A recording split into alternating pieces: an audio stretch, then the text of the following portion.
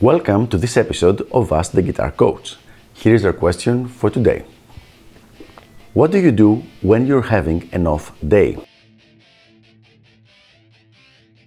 Well, this is a really good question because we're human, none of us is a robot, not yet at least, and we all have good days and bad days.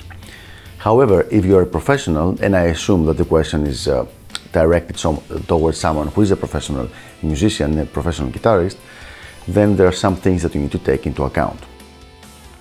So even if you're having an off day, if you're a professional, you're still expected to perform up to a specific level, which means your playing can only get so bad no matter what goes wrong. Even if you're sick, if you're very, very sad or angry about something, your playing should stay at least a specific level.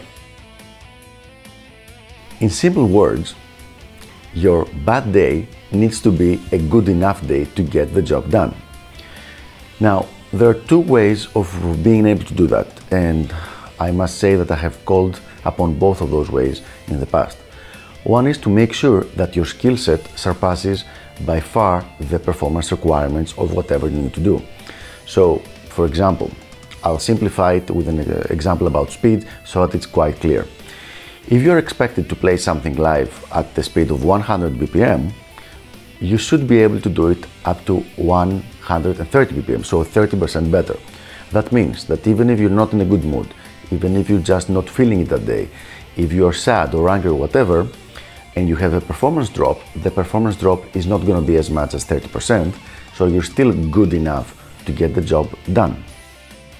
So, if you're expected to play something at 100 and your maximum speed is at 30, even on a very bad day that you're going to have a performance drop, your speed is going to be at 110, which is still better than the 100 that's required. So as I said earlier on, even your bad day will have to be a good enough day. Now, probably the biggest secret of all is to be well practiced. So if you have practiced the specific stuff you're going to be playing or recording, if you have practiced it a lot, you're going to be much more relaxed when doing it.